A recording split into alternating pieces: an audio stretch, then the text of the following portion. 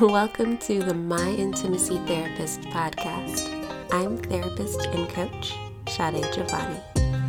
If you want to feel less anxiety in your relationships and enjoy a confident and spiritual intimate life, you're in the right place. So grab a cup of tea and a warm blanket, and let's talk intimacy. Hey, can we talk about something kind of personal? Yeah. I'm about to get all up in your business. I'm so sorry. Why do you invalidate or minimize when something doesn't feel right to you? You know what I mean? Like when you're hurt or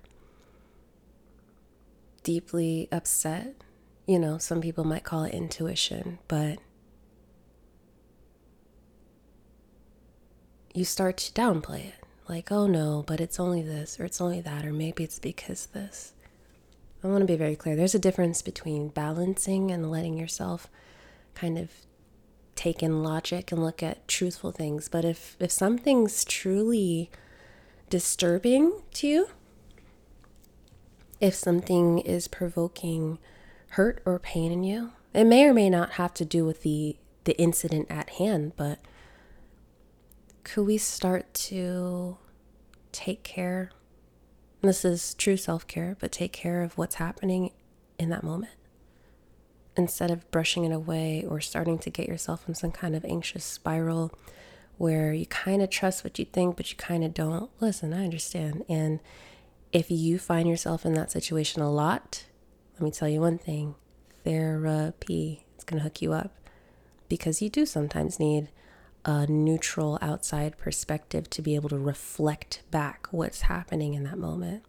And sometimes friends and family and your partner aren't the best person to do that because they're too close.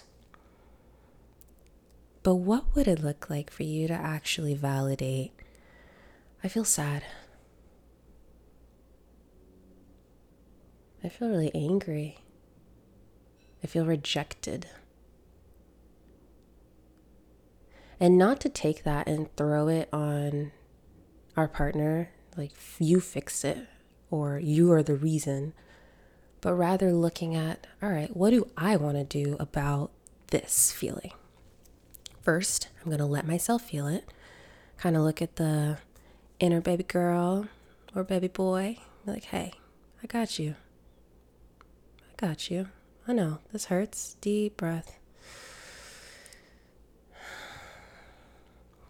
This is a hard moment. What do we need?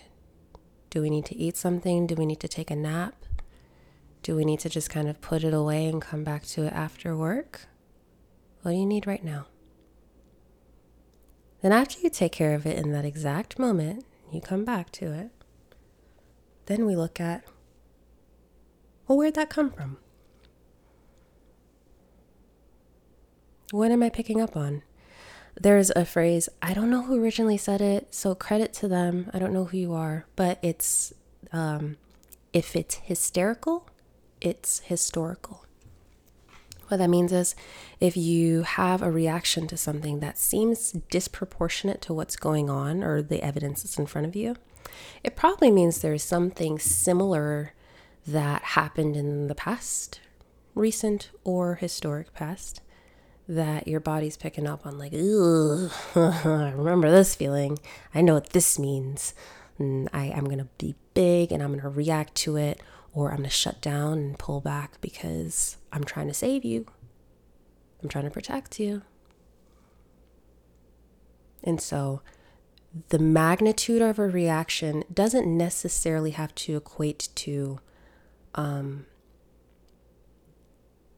do I want to say this? You don't necessarily need to play into the magnitude of the way your body expresses its discomfort, but you do need to pay attention to what is your body picking up on that is causing the discomfort to begin with. And we're not going to minimize or invalidate it by saying, oh, it's just nothing, or I'm going to explain it away. We want to be curious and approach it. Hey, what's going on? what you notice, what you see. If you're in a relationship, it could be something like, the way my partner kind of handles conflict resolution. Not a fan. Not my cup of tea. And so now I'm going to communicate with my partner and see if we can collaborate to find something that works for our relationship. But if that pattern continues and they invalidate me and I walk away feeling like, wait, am I crazy? Let us pay attention to what's happening. Do I desire to be in relationship with a partner where I constantly feel like I'm kind of crazy? And then you'd have options. You can choose to leave the relationship. You can choose to get counseling. And I'm sure there are more options as well. I do want to emphasize, if you do not see yourself as having the choice to leave a situation that is hurtful, then that's kind of where we need to start, because we need to talk about why you don't feel that leaving is an option. And leaving doesn't necessarily mean ending the relationship every time. It mostly means boundaries and a lack of tolerance for nonsense. But if there's fear in you setting up boundaries, then no wonder your body's reacting so strongly. It feels out of control. It feels like it has no options and it's scared and it's hurt. Right? Let's go take care of it. Or maybe this is something for you where it has nothing to do with your partner, or you don't have a partner, and it has everything to do with just your story, your history. Just because it's not what's happening in the moment doesn't mean, oh, then don't worry about it. It means, okay, well then let's go back to that source and see if we can start to rewire some of the ways that we act, speak, behave, experience the world around us, so that we're not trapped. We're not trapped in a feedback loop, a never-ending pattern or cycle of the way our parents handled relationships, the way everyone in our growing up in our town handled it, your history. Let's step out of that and choose something different. And self-soothing is a great first step for that.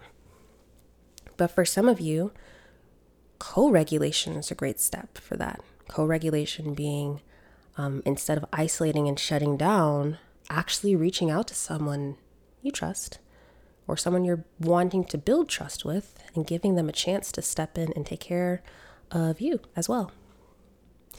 This is why cookie cutter advice doesn't work, because you and your story and your triggers and your hurts and your wounds are all unique to you, which means that the way out of your specific storm is going to be unique to you. I would recommend therapy. You know it. You know I love therapy. I'm so sorry if you've had a bad experience with therapy in the past. I want to say that doesn't mean all therapists are like that. You find a therapist where you can have a relationship with them, where you can trust that they will hold the container. And also disclaimer, by relationship, I don't mean where your therapist is projecting onto you, because that just continues the cycle. But someone who gives you space to freely think and explore and be challenged. But anyway, I digress. Therapy, close friends, journaling, reading books and listening to podcasts is great to do some of that educational work. But I do think there's an element of interactional, like interpersonal between people work that is needed to bring it to the next level, to really embody it. So if this is you, if you can relate to this, you're not crazy. You're not crazy. You're not crazy.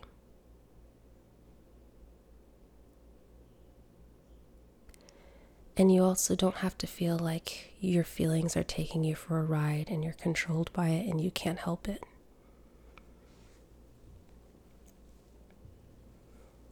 Let's listen to what you might need so that we can do what we can to meet that need. And if you can't, if you have no idea where to start, that's okay. That's okay. That's actually more than okay. Let's just start by acknowledging it. Okay? No excuses added in. No buts, no caveats, no special clauses or conditions. Just, this really sucks right now. I feel really sad. I feel embarrassed. I feel ashamed. Let's just start with acknowledging and then giving yourself grace. Yeah? Okay, good. A little bit of a challenging episode today, but I do hope that you received something from it, or at least some kind of a light bulb went off for you. If you enjoyed it, or you know someone who would, share it with them. Or if you want to go the extra mile, I would love if you leave me a review on Apple Podcasts, iTunes, whatever they're calling it these days. Just say what's on your heart. 5-star review. But remember who you are. You are fully seen. You are fully known. And you are fully loved. We'll talk soon.